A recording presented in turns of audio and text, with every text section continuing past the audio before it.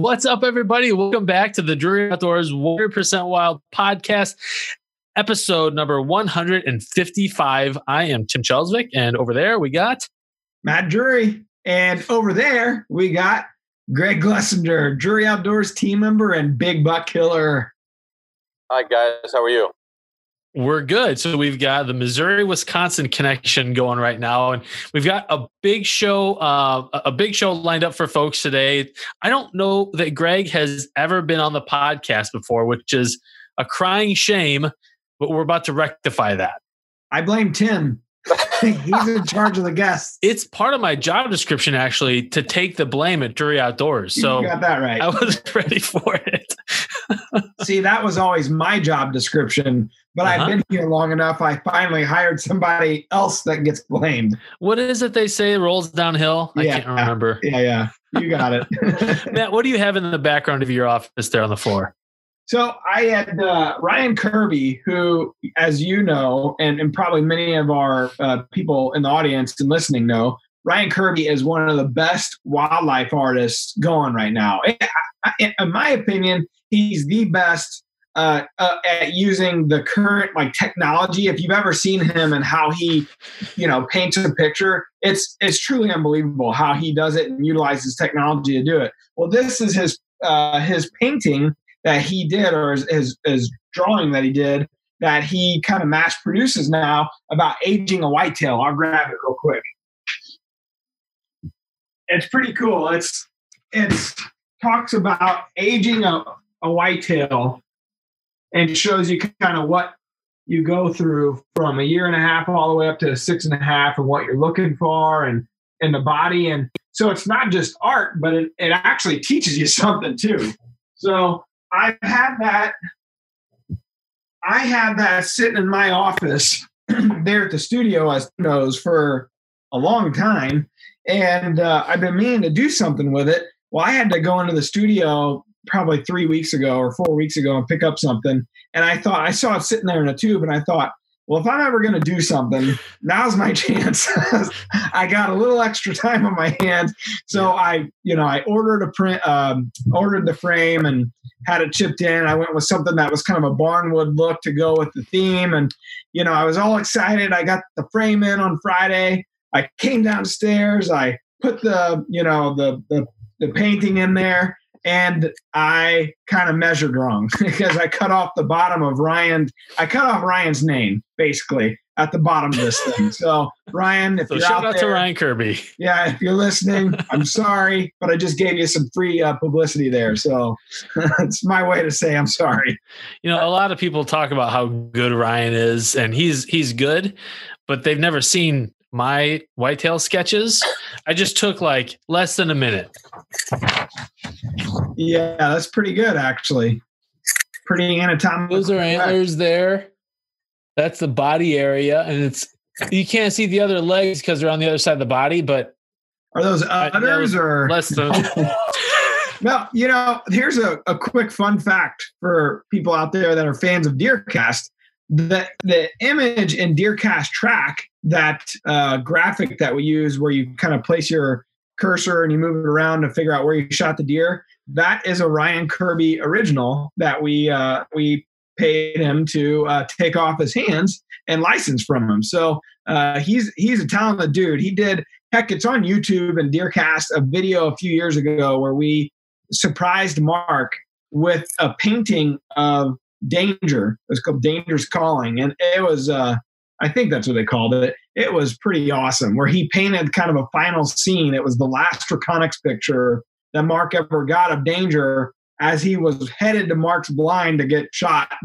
And Ryan took that and he turned it into a beautiful painting, an original, one of a kind. I hope someone does that to me for my last few moments on this earth someday.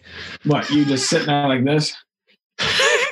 What are you looking for? Here comes the nurse's aide to dab the drool off of Tim's lips. And then I I always thought about that. It's like, man, I wonder if anybody would ever be so kind to do something like that for me. And it's just probably not going to happen. Can I answer that question for you? Yeah, you can. I already got the answer.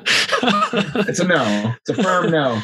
Well, speaking of big deer, we mentioned Greg Glessinger as the big deer killer. Greg, your past few years have been pretty auspicious as far as deer hunters are concerned.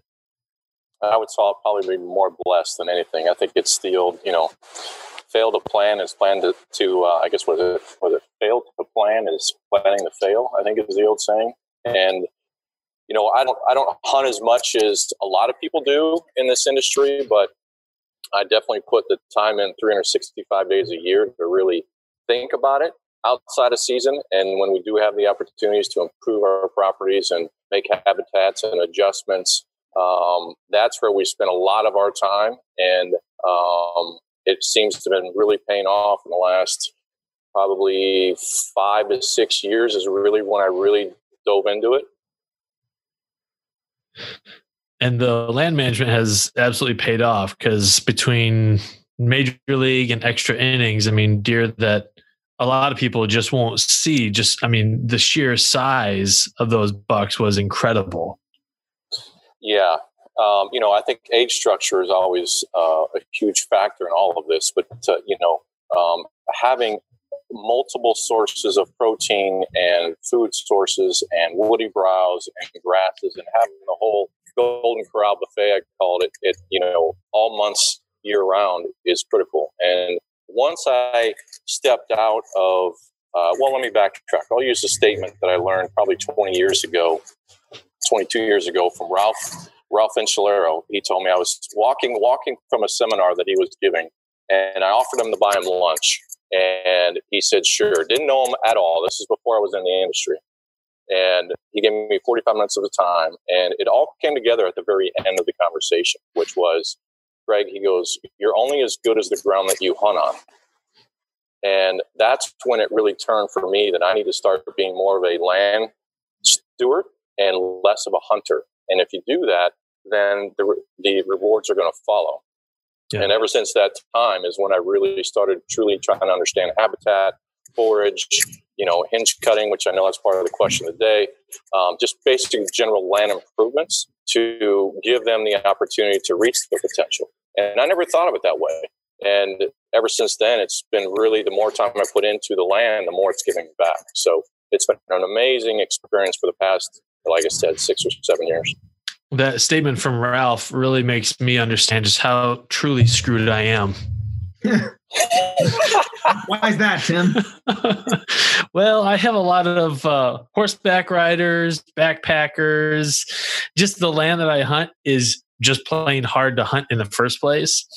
I deal with a lot of intrusions because it's a lot of suburbia. So that just kind of goes with every now and there's some big deer walking around, but man, the ability for me to control the property, because usually these are handshake deals and they're smaller parcels. I'm not able to put in big food plots, things like that. I'm really hunting traveling deer or bedding deer, and so it's a little bit of a different ball game. So I have to be strategic and leave a light footprint if I'm going to continue to hunt in some of these places. Yeah, I understand. I didn't start out this way. I mean, I started out with a little 40 acres and have grown ever since then. And I understand your pain. I was once there. I worked on I think it was my third or fourth property was 160 acres. And I got to think about this. The first deer that was shot was 142 inch and was shot by a friend of mine, not even me. And it was one of those things that we just kept putting more energy into it and effort. And things do happen. But to your point, you got to have the property that you control and try to manage and improve. Otherwise, it can be very, very frustrating. Yeah. Well, go ahead, Matt. Well, I was going to say, so kind of take us through your steps when you look at your pieces of property, say your 40 acres, and you want to put a game plan together. What approach do you take when you're trying to put your game plan together to say, here are the areas that I need to work on or improve on or, whatever? That first piece, actually, when we only have so much capital to go with. and you only can afford a 40 or 60 or 80. I was focusing more on what's around me than the piece itself. And this particular piece had huge agricultural fields all the way around it. And this little farm had all the bedding. And so I knew that they weren't going to go out there and obviously bed, but it was obviously a destination. So my whole goal was hinge cutting, making them a home, and then trying to slow them down so that the time they did jump the fence, it was plus or minus dark or low light. And so we made huge alfalfa fields and huge brassica fields and huge clover fields to slow them because we had incredible bedding, but I didn't have any food. And so then we put cedar, planted, I don't know how many hundreds of pine trees along the property line to screen it. So when they're in those food plots, those other guys across the way couldn't see in. They knew they were there. They couldn't see them. And it worked. It took us about 4 or 5 years to accomplish that. But by the time I sold it, the farm was completely different than when I started. Yeah. How hard was it to get those cedars to grow? I've heard, sometimes people, when they go to plant trees, and probably not cedar trees, but when they go to plant certain kind of trees, the deer kind of, and the habitat in general is just kind of stunning the growth. They're not letting them get out at all. Yeah. So we planted a bunch of pines because that's what's more native up in this part of the world. And we fenced them off, which was a lot of work, but it was the only way to keep them off from getting rubbed and everything else. And then when they got to a certain stage, then we took them off. It was a huge task and a huge project. Thank God we had access to a bobcat with an auger because it took, I can't remember for how many weekends to do it. But it's one of those things that you put the time in and the rewards always seem to give you a factor of 10 back. But that was probably one of my biggest learning curve starting so early in this whole thing is when Ralph told me that, start with the land first and deer will come. That's when I completely revisited and reset myself. Instead of trying to find the best deer location or stand location, it was about let's make the property better and they'll want to hang out longer. We'll give you more chance to harvest them. And that's when it all changed for me, probably 20 years ago, plus or minus that timeline. Well, as much as Greg is an accomplished land manager, he's also killed some big deer. And it was interesting. He and I were talking about the show prior and talking about topics to cover. And we kind of landed on the idea of shot sequence and actually the mental game behind shooting. And Greg will elaborate more on that. But it's interesting because if someone's going to break under pressure with a big deer in front of him, Greg has definitely been in situations where he's had really big deer in front of him. And it'll be interesting to hear, Greg, you go through and talk about what your mentality is like, what the physicality of it is, so that people can take elements of that and apply it to their own hunting scenarios. Because we know it doesn't matter. You may have the best property, you may have the best gear, you may be in the best location, but if you can't, those final few seconds of releasing an arrow or taking the shot in general, that makes or breaks the entire setup for that. So take us through how you prepare for those last few moments of truth. Well, I think it's broken down into 3 segments, which is equipment, physical, and mental. And they all are, in my opinion, somewhat related. I really focused on the equipment. I have 2 different rigs, which is one set for whitetail and one set for out west, like elk or bigger moose, whatever it may be, which is going to be a slower setup and a much heavier arrow. Why is that? Because my whole goal in the whitetail world is to have a setup that's going to be pushing an arrow roughly 310 to 320 feet per second. And why is that important? It's because it's one pin out to 30 yards. And if you can kind of take out any element that you have to think about prior to the shot, it's one thing you have to process. So I really take my rigs apart and really kind of study the arrows. Prime example, Victory arrows. If on the VAP TKOs, they're 9.5 grams per inch, and the VAPs, the standard VAPs are I think 8.5 or 8.7 per inch. Well, there's a difference of 8 or 9 grams per inch. Well, you take that times 28, you're almost pushing, call it 20, almost 30 grams. Well, that's a lot when you're trying to find 10, 15, 20 feet per second. So there's a complete mindset that I go through every single year, depending on what arrows we're setting up in the bow that I'm selecting to shoot before even going to the woods. Because my number one goal before I hit fall is to have an arrow that's going to be going 310 to 320 feet per second that I know I can shoot 0 to 30 yards with one pin. Because when you're in the timber, sometimes things happen fast. And more often than not, you're probably not going to be allowed to shoot something more than 30 yards in the timber, most likely. Maybe it depends on the cover and so forth, but more often than not, that's the case. So if you can take that element out, you don't have to think about it. You want a flat trajectory. That's right. For a short guy like me that has, a short draw length, I just can't seem to reach those type of speeds. What is your arrow weight, Matt? Boy, you put me on the spot. I think I'm shooting. I know I'm shooting the Victory VAP, and I get good penetration, but I can't think of off the top of my head. I don't know what the arrow weight is. But most guys don't know their arrow weight. It's not something unless you start to really geek out on this stuff. You shoot something that shoots straight and penetrates good. So I switched to the VAP probably, I don't know, 5-6 years ago, because Mark had been shooting it, and I was telling him how I wasn't getting any pass-throughs, and in general, I was shooting slow, and he said, you should switch to this VAP. You'll definitely get better penetration. And I was getting probably, 4 to 6 more inches of penetration with those VAP arrows. And so, I stuck with that. As far as like past that and geeking out past that, I'm not sure. I don't know. But my draw length's 27.5, and I pull like 63, 62, 63 pounds, and I just can't seem to get, and I'm really not, I've never really been that concerned about it because I've never shot fast speeds. I don't know that I've ever had a bow that shot over 300 feet per second once I was, with my full setup. So for me, I always have a 20, 30, 40, on down the line for my pins.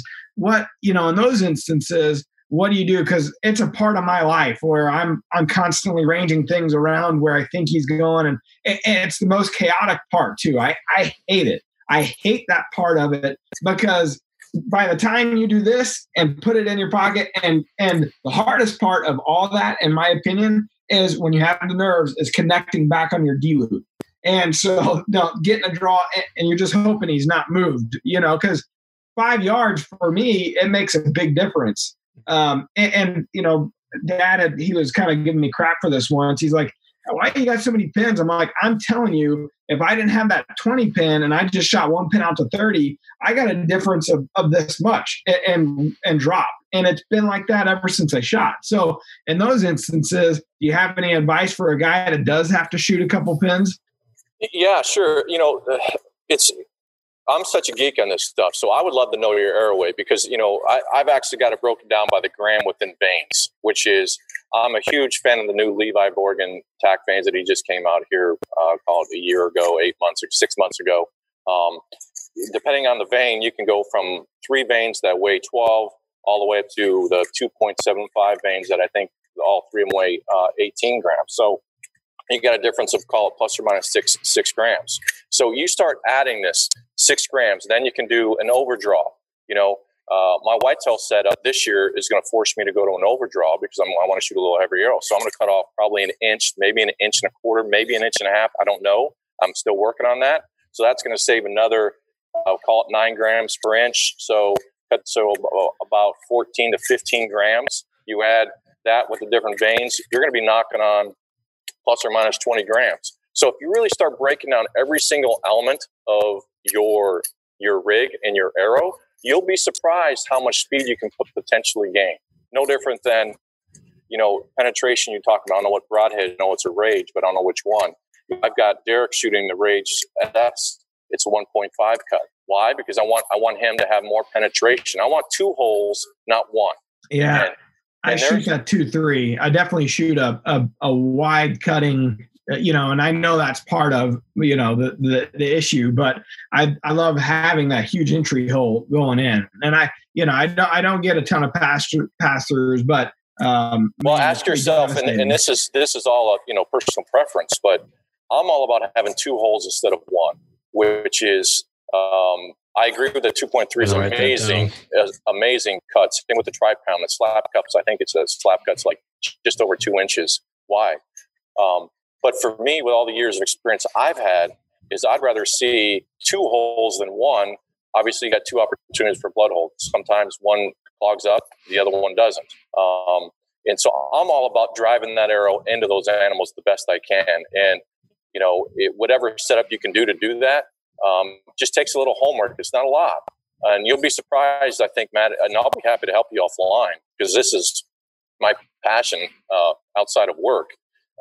It's very easy for me to dissect it and get back when you go, this is what I would do to save 15 or 20 grams. And you might gain, instead of going 20 to 30 yard pin, you might go 25 to 35. So if you can only gain 5 yards, it's another 5 you didn't have. So I try to take that whole element out as much as I can. I do a lot of, they call it a bow fit exercise as well, which you can go online and look this up. It's basically a glorified rubber band. You can buy them at Cabela's and Amazon and so forth. And I have it in my closet. And every morning and every night, I'd grab left about 20 to 30 pulls, right 25 to 30 pulls. And now, after doing that for a year, I'm pulling 75 pounds. I didn't think I could do that a year ago.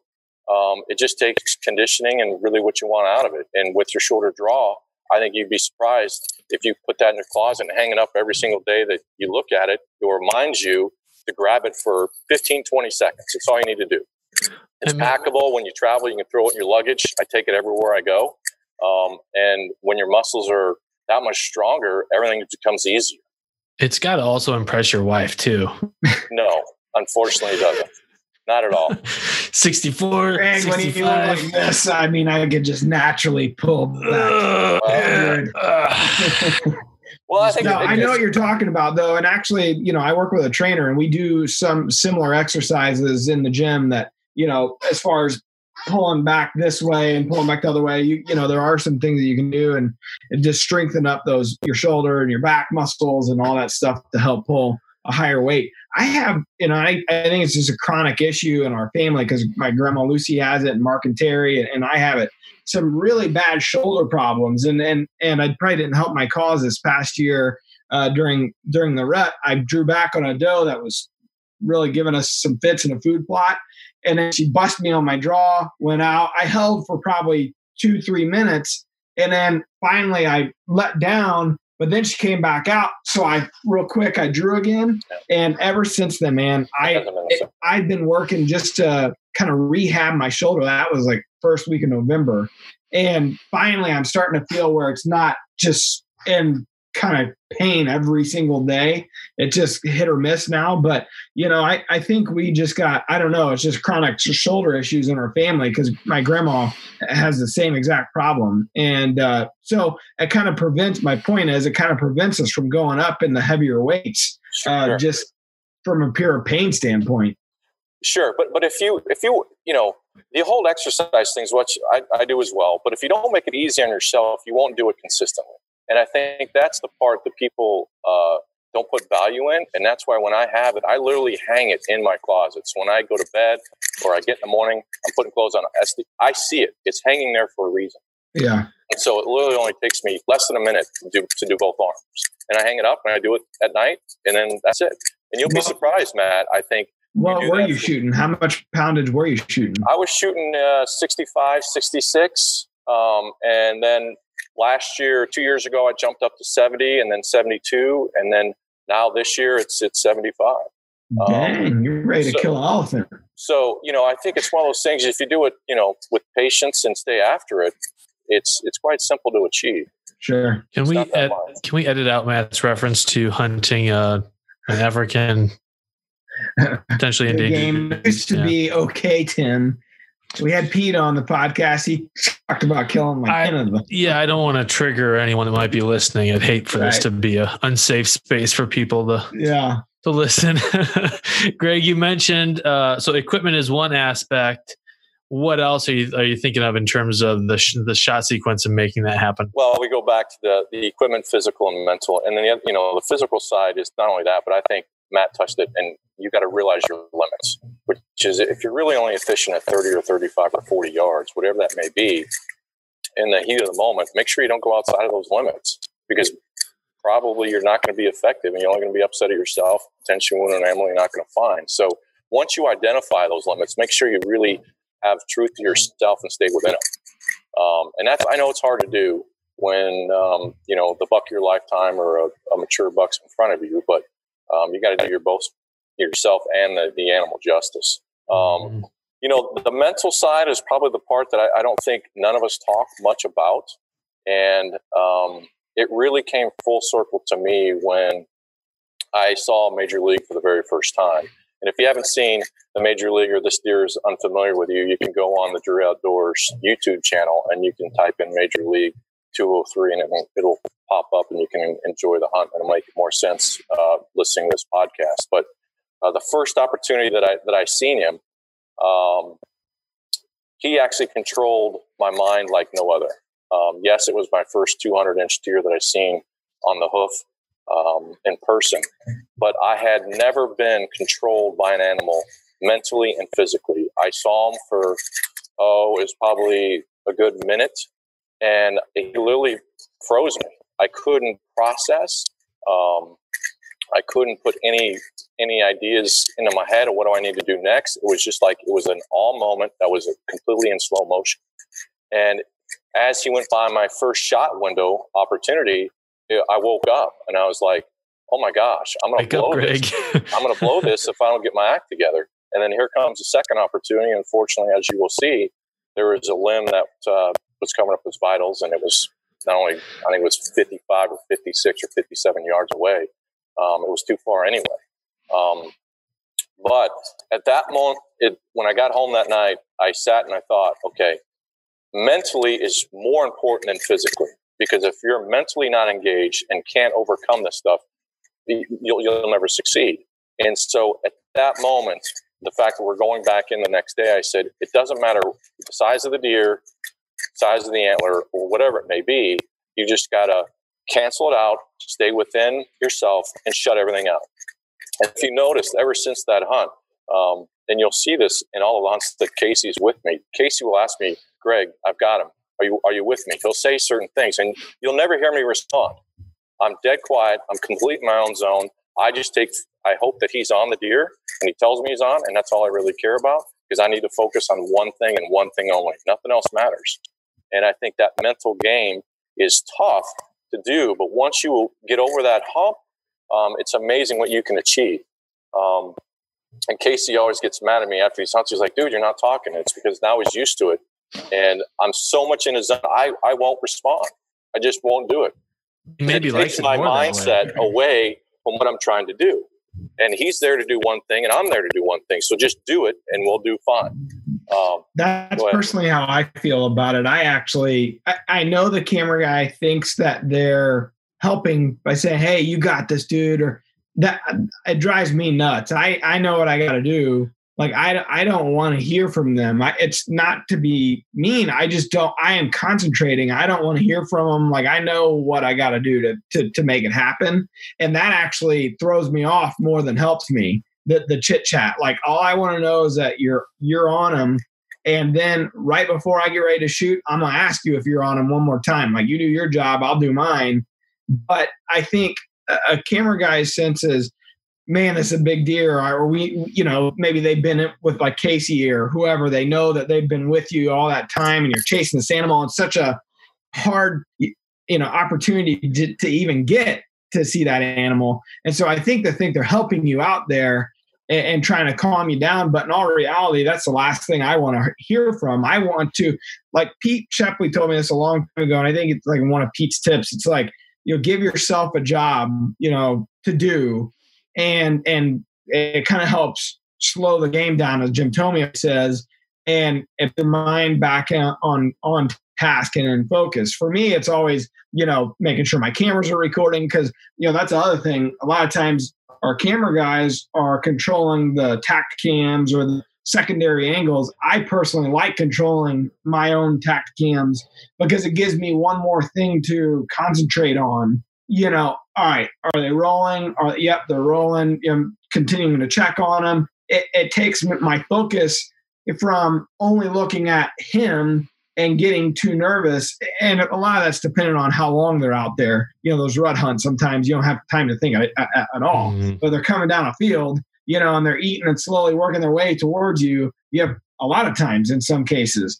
And so personally, I like to try to give myself things to do or focus on to help alleviate, is the rheostat on, on my pins, is, those types of things that, just making sure that all my gear is out of the way. So when I draw, I don't screw up, or those types of things are what I think of on the mental side to kind of prepare myself for the shot. But you don't know it until you have to go through it, really. Well, and I think that's all part of it. And I think that comes back to, staying within this mental game of things. The one thing I learned as well in that major league hunt, if you notice, my first shot was a clean miss. And after going back that night and reviewing the footage, I was anticipating his drop. I put it really right on the crease of his belly, anticipating he was going to drop into the arrow. He didn't do it. Now, going back and watch the video, you will hear the wind speed in the timber. And that wind speed was probably, I think at that day, was 14 to 16 miles an hour. And I had no idea until that hunt that how much that wind speed and those leaves covered up your movement and sound and the flight of the arrow. So since then, if I'm in the timber and that wind speed is, say, north of 12, 13, 14 miles an hour, I'm going to put it right on him, because more often than not, he's not going to hear it. Yep. That's a pretty stiff wind too. You don't think about it, but when you're out there, and you're not in a box blind or something like that, when you're in a tree, that's actually a pretty decent wind, because once you get up to like 20, you're like, dang, it's freaking howling out here when you're in a tree swaying back and forth, Yeah. I mean, it may be 10, but when you're sitting in a tree and you hear the leaves and you can hear them as clear as day, then put the pin on him, because he's not going to hear it. And that was one of the biggest things I learned, that I've never duplicated that mistake since. And I think sometimes the hardest lessons are the best lessons, unfortunately, because that's the ones that sting. But how much time do you have on an animal? Knowing your surroundings, knowing if it's going to rain or not. Prime example was to that situation was just past fall. That's going to air on Critical Mass Season 3 was the 193 hunt. I had him at, I think it was 36 or 37 yards plus or minus, and he was quartering to. Could have made the shot, a little quartering to, but I think I had, in my abilities, I believe I could have made it. But I knew the rain was coming and I knew snow was coming. And I told myself that unless I'm 100% confident I'm going to 12 ring this thing, I've got to let him go. And so I bet that on the traffic that he was walking, he was going to continue down that food plot edge, and he was going to give me a quartering away shot. I took the gamble. That's what happened. And it ended up being, I think it was 48 or 49 yards. In that particular case, it wasn't windy. It was dead calm. He was at full alert because I grunted to stop him. And he was staring right at the blind. So I'm like, okay, call it 50 yards. I've got to put the pin right at his belly. And if you watch, he truly drops 12 to 18 inches. And that arrow goes right up into him. And obviously an hour later, we know the rest of the story. But I think forward thinking is that other mental process that I go through every single sit I go into, which is I know the thermals, I know the weather, I know the fronts. Is it going to rain? Is it not going to rain?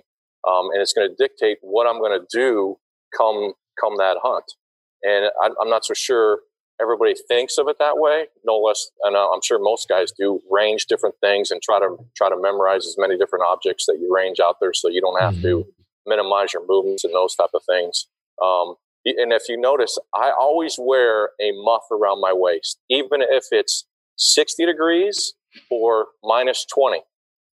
Not because of my hands, because that's where my rangefinder goes. And to Matt, you're asking a question about the rangefinder and all that. I try to simplify things as much as I can, and it's really right up my belt buckle. Minimize movement. It's right in front of my chest, or right in front of my belly button. And I just grab it if I need it and slowly put it back. There's a big zipper I have in it and slide it back in. And those little, I guess, tricks that I've learned over the years to have them quick, easy, and accessible is some of the things that allowed me to be, I guess, put the mounts on the wall, I guess, if you want to say. Mm-hmm. Yeah, there's certain times a year, to me, it's hard because I like when you get to, say, late October, early November, where you start wearing a heavier garment. And I like, the Nomad ones where I got a zipper pocket right here. Greg, are you there still? Yeah, I'm still here. You froze up. Okay. So anyways, I like the zipper pockets right here. A lot of guys don't like to have something right there for, just because you don't want it to get caught. Mm-hmm. Me personally, I like to be able to range and put it back in. And if I don't have that, I like to have a pocket right here so that I have the ability to range and put it back in my pocket right away. And when I can, and a deer steps out that I'm, when I'm getting ready to shoot, if I can at all do it, and usually it's when I have it in this pocket, leave my release on my D-loop and have everything here to where I can range and the D-loop, everything's still connected, put it back in. All I got to do is put my hand right back around and I shoot a regular caliper release. But I like to make sure that those are the things that I do because it's what makes me comfortable. Anytime where I've had to go outside of those limitations,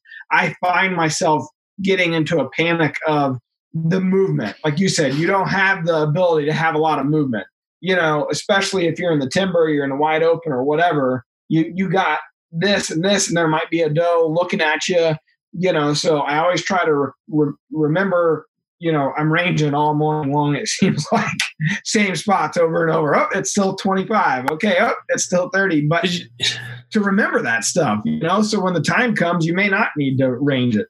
Because you kind of lose your mind when a deer shows up. Like a lot of stuff goes out of your head that under normal circumstances would not be a problem to remember. Yeah, no doubt. So, Greg, we're talking about the mental side of it. I want to rewind back to the major league hunt that you were talking about on YouTube. So, okay, first shot happens, you miss. How do you mentally prepare to make the follow-up shot? And a lot of times, if a guy has a follow-up shot, it's usually at a greater distance. You may not have time to range. What is the process? And you're a really good shot in general. So what's the process you're going through there? Because you got to be thinking, oh, crap, biggest deer in my life. I just shot under him. Now what? But you're instantly knocking another arrow. I think as I've aged as a bow hunter, the one thing I've learned more of is to be aggressive. And I think there's a time and a place when you got to pull that trigger and that mindset. But when I missed him, he went another, I'm going to call it 12 to 15 yards. And there was a doe that was out of frame that you couldn't see that was just, probably 35 or 40 yards from me. And she was looking right at me. Now he was looking at her.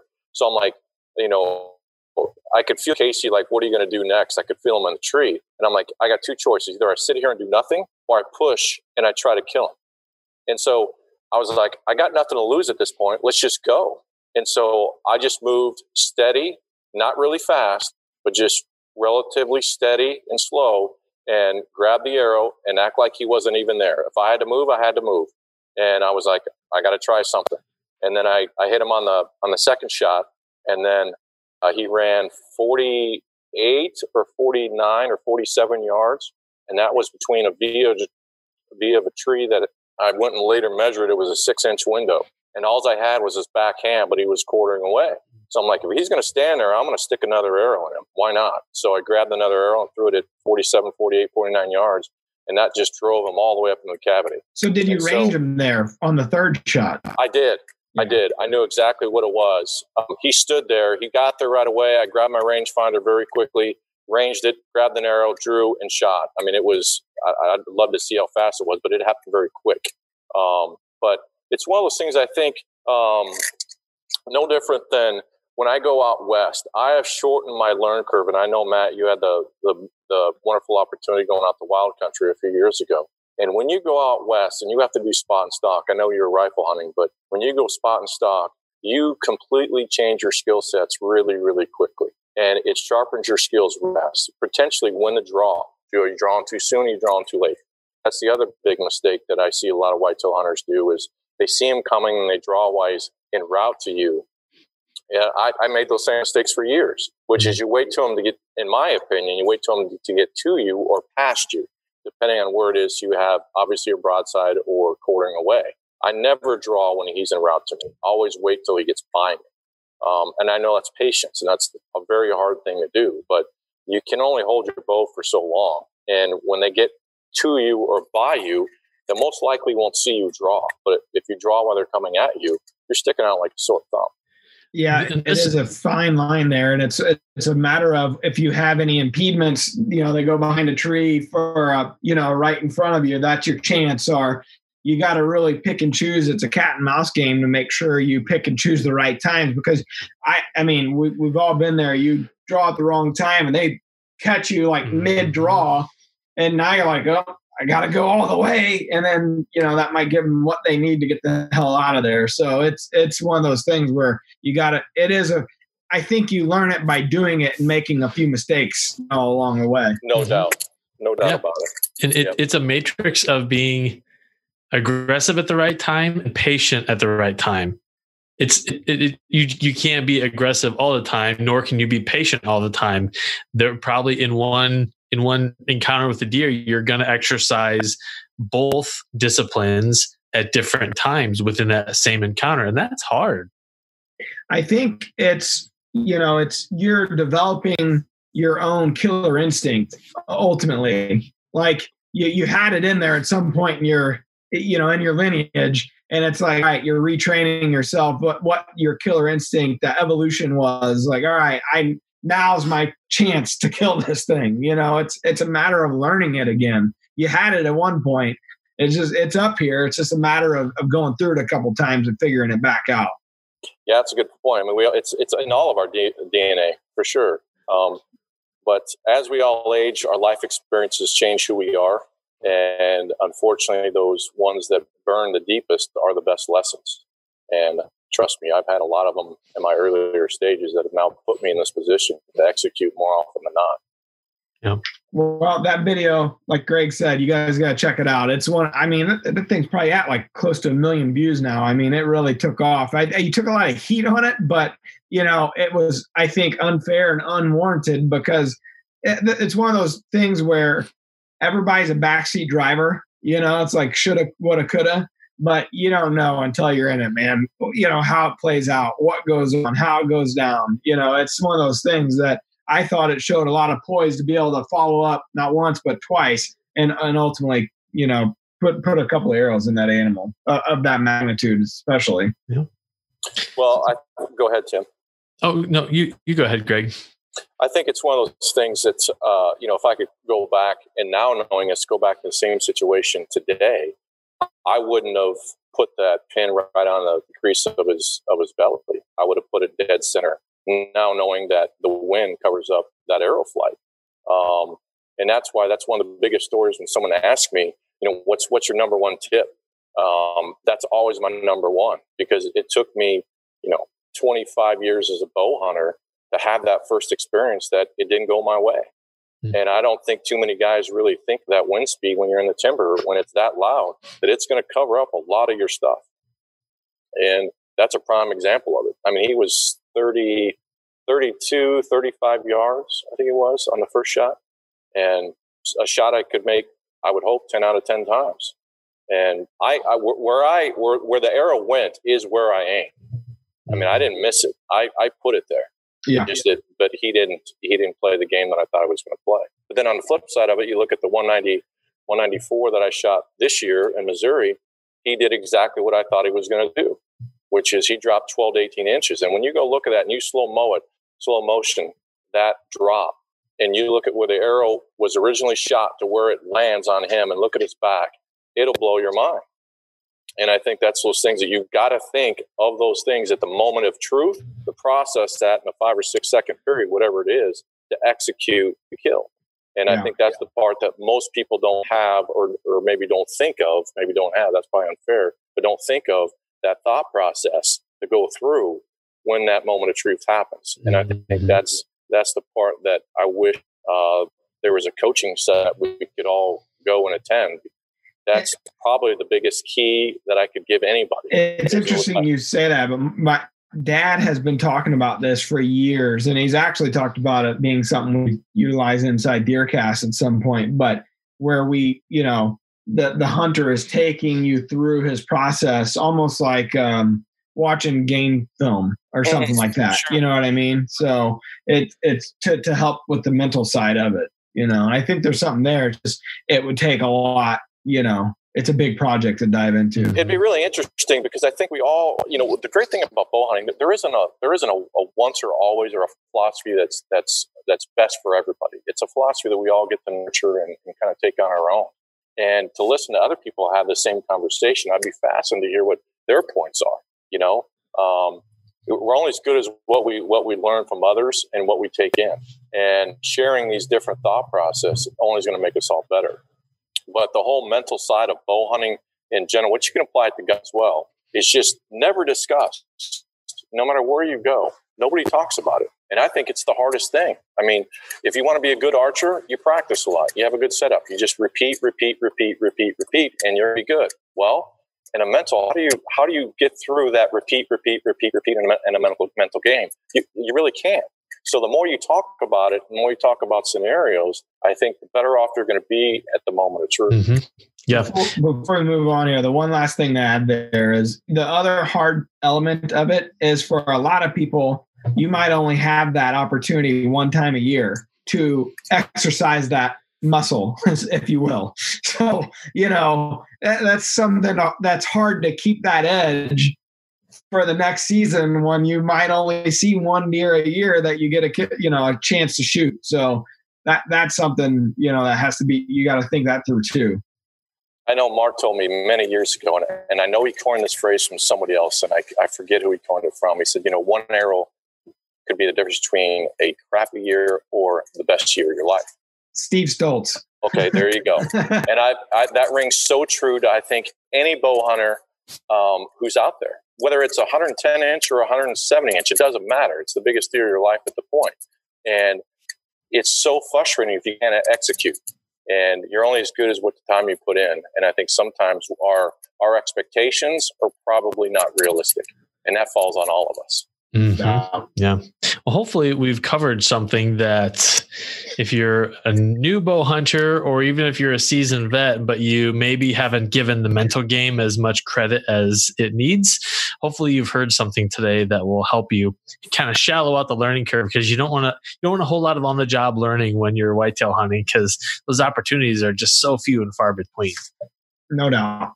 And I would volunteer up my Instagram, which is Greg Blessinger at Drury Outdoors. If anybody wants to DM me with any questions at all, or any mental suggestions, or even a boat setup, you have questions, I'll be happy to give you my experiences, what works for me. It doesn't make right that's going to work for you, but I can definitely maybe helpfully show up that learning curve a little bit. Can we give him your phone number, Greg, too? I'll just throw it out there. Yeah, actually, he had that on there for a while. Yeah. Yes. And you know what? I don't think I would recommend that to anybody based on some of the stuff that I was doing. So we talked about those African hunts. Yeah, that's kind of the path we went down. Yeah. Adventures in social media. Yeah. Yes. Yeah. Well, how about we hop into the question of the day? All right. The question of the day is probably brought to you by RTP Outdoors, home of the groundbreaker 3-in-1 food plot implement. Hi. I hunt in Wisconsin in the woods with little to no brush. I was wondering if there's a way to improve the brush so that the deer like it and stay more in my area than my neighbors. And I was wondering if there's any way other than hinge cutting. Any help would be appreciated. Thank you. Okay, so Noah is a fellow, help me out, Greg, Wisconsinite? There you go. You nailed it. Hey, all right. Cheese curd, cheesehead. There you go. That too. Wisconsinian. and his question is, maybe he doesn't have the ability to hinge cut, doesn't want to, but it's a good one. How do you retain deer in your property, make it brushier when you're not going to hinge cut? Are there any other options for him? Based on his question, his location, being, I've lived here in Wisconsin now 22, 23 years. Most of the timber around here has a ton of value. I mean, it's really nice stuff. So I'm guessing he doesn't want a hinge cut because the timber probably has a ton of value. So with that being said, my suggestion of alternatives would be obviously a control burn if that's an option, or probably since he wants to get more brush, which would be a very easy thing to do, would be plant American plums, dogwood, roughly gray, what do they call them? Flowering dogwood, gray dogwood plums. Any of those 4 or 5 species that you could plant will get anywhere from 8 to probably 12 to 13 feet and give you brush cover really quickly, really fast. Give you a great way to get in and out if you want to cover some exit and entry, or more importantly, it's going to give you a ton of woody browse, which at the end of the day, when you do a hinge cut, that's what you're trying to create anyway. So you're going to accomplish the same type of thing by planting these plums. So that's where I would start, banking on that his timber has a ton of value, doesn't cut it. Sure. No, there you go. And thanks for submitting the question. If you want to have a question answered on the show, just go to DruryOutdoors.com/podcast and click the send voicemail button and leave your name, location, and the question that you have for us. And we will get that on air. And Greg, because you answered that question so well, we're going to send you a free Loophole hat. Oh, you've got one already. Hey, on that hinge cutting, I believe that we just put up a new DoD TV episode regarding this. Mark and the guys on his farm were out there doing it. So for those of you that are interested in hinge cutting, you can check it out in the DoD TV section over in DeerCast or over in YouTube at the Drury Outdoors channel, and get a little bit more in-depth piece there about hinge cutting and what it can do for your property. And on top of that, Matt, I think you're going down a path that I have taken advantage of over the last decade, which is if you don't understand what you're trying to achieve and you're not an expert, there's a ton of experts out there like, Land and Legacy, Adam and Matt. Those guys are amazing guys when it comes to consulting services. I know Grant Woods is out there. There's a ton of them. I know a few that are really more focused on whitetail hunting. But I lean a lot on those type of information, those type of resources, because once you cut a tree or do something, it's probably there for your lifetime. You're not going to glue a tree back on. So you don't want to make mistakes. So before I start planning anything or doing any type of massive land improvements or adjustments, I always go online and read or find somebody who knows it much better than me, so that when I hit the mark and spend the time and the money and the energy to put into it, I know that my goal is going to be achieved. So that's where I would also start. I think that's a great point. And, that's even Mark and Terry, when they really want to understand something, that they'll go to the expert to find it out. Whether back in the day it was about timber cutting, they'd go to Ben Rising and he gave them all kinds of information, and still to this day. Or like you said, Dr. Grant Woods, he's provided them more information over the years, valuable information, and still does to this day. They have a question, they go to Grant. And so, there's a lot of information. Grant does a hell of a job on growingdeer.tv and giving out that info for free in a lot of ways. So it's out there. It's just a matter of going out and finding it. And in the information age, it's a lot easier to find than it used to be. I mean, prime example of that is what you guys with DeerCast Track. I mean, you guys went to the best expert you guys could possibly dream up with Tracker John, and help me out, Bobby Colbert. Colbert. Why not just go to the best resource you can dig up?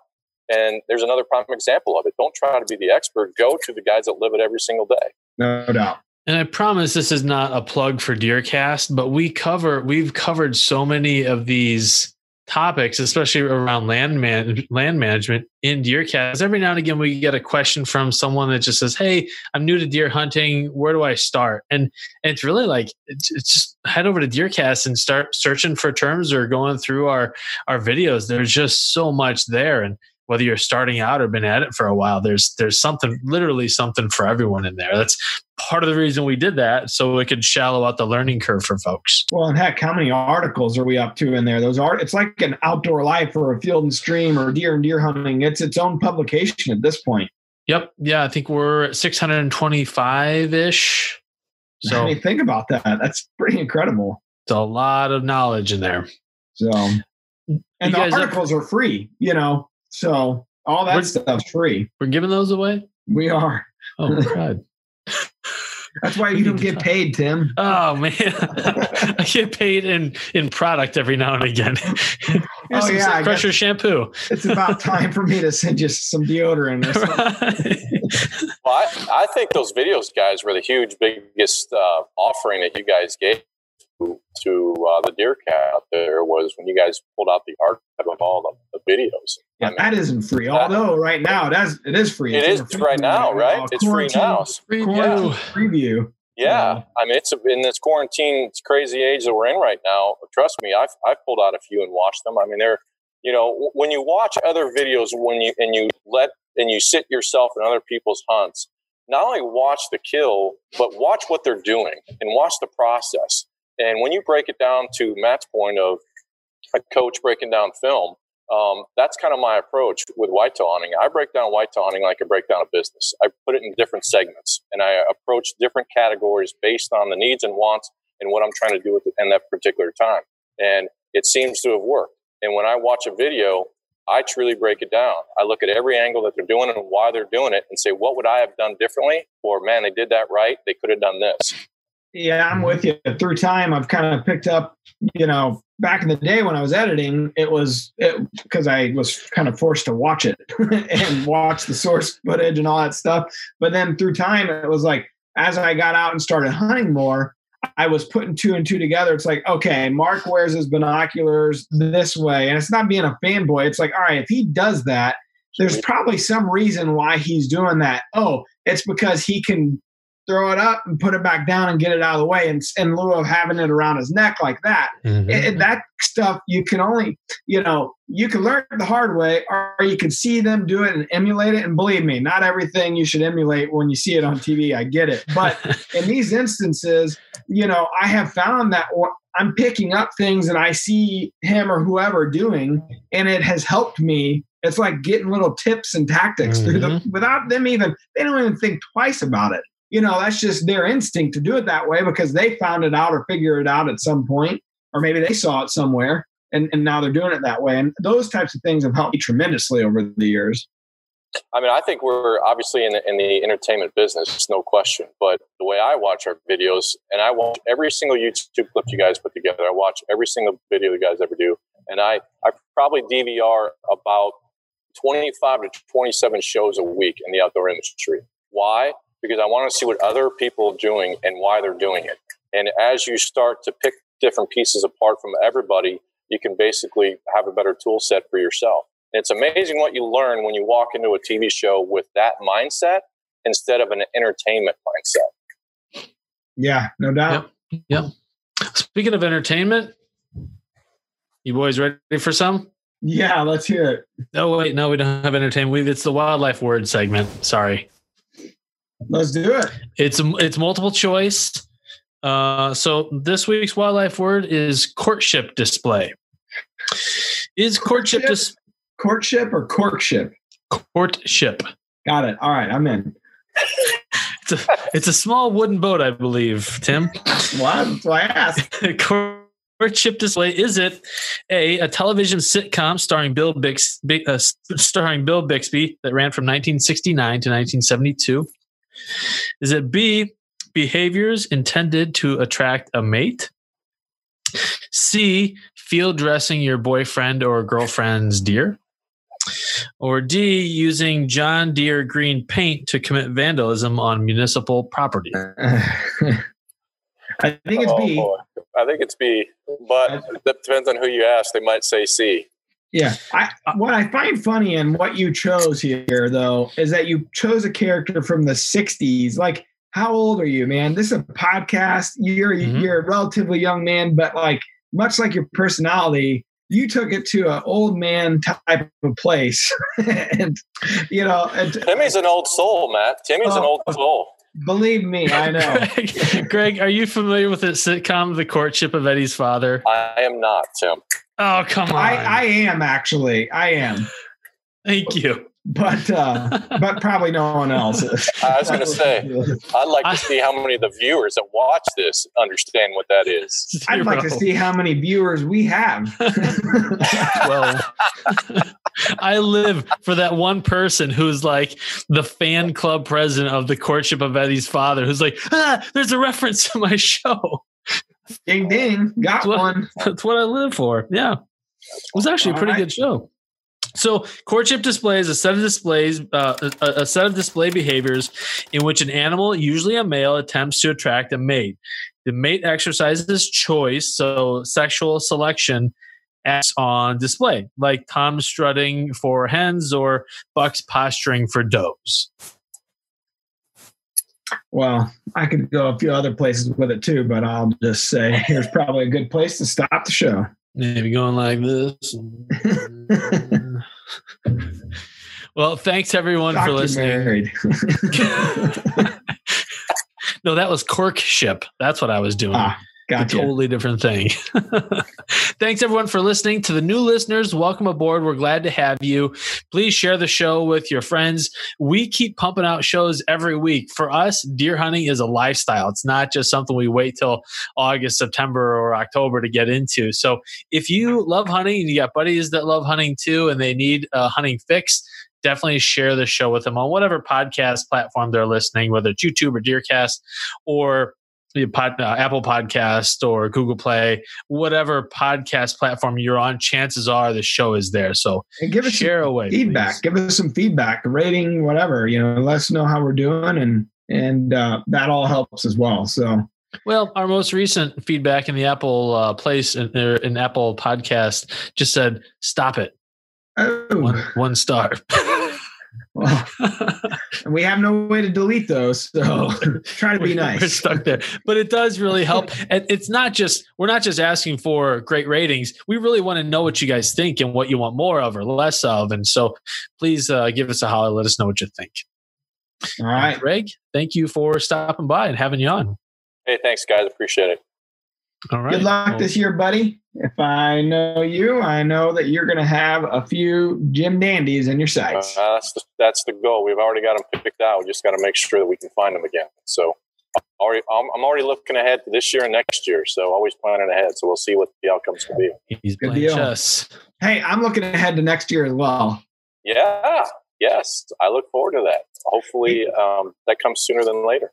Yeah, so I've been putting in for Iowa points. I've never hunted Iowa before. I had never put in for points, and Greg has graciously invited me to come up. I think his line of thought was, by the time Matt actually gets enough points, maybe he'll forget about it, but I'm not forgetting.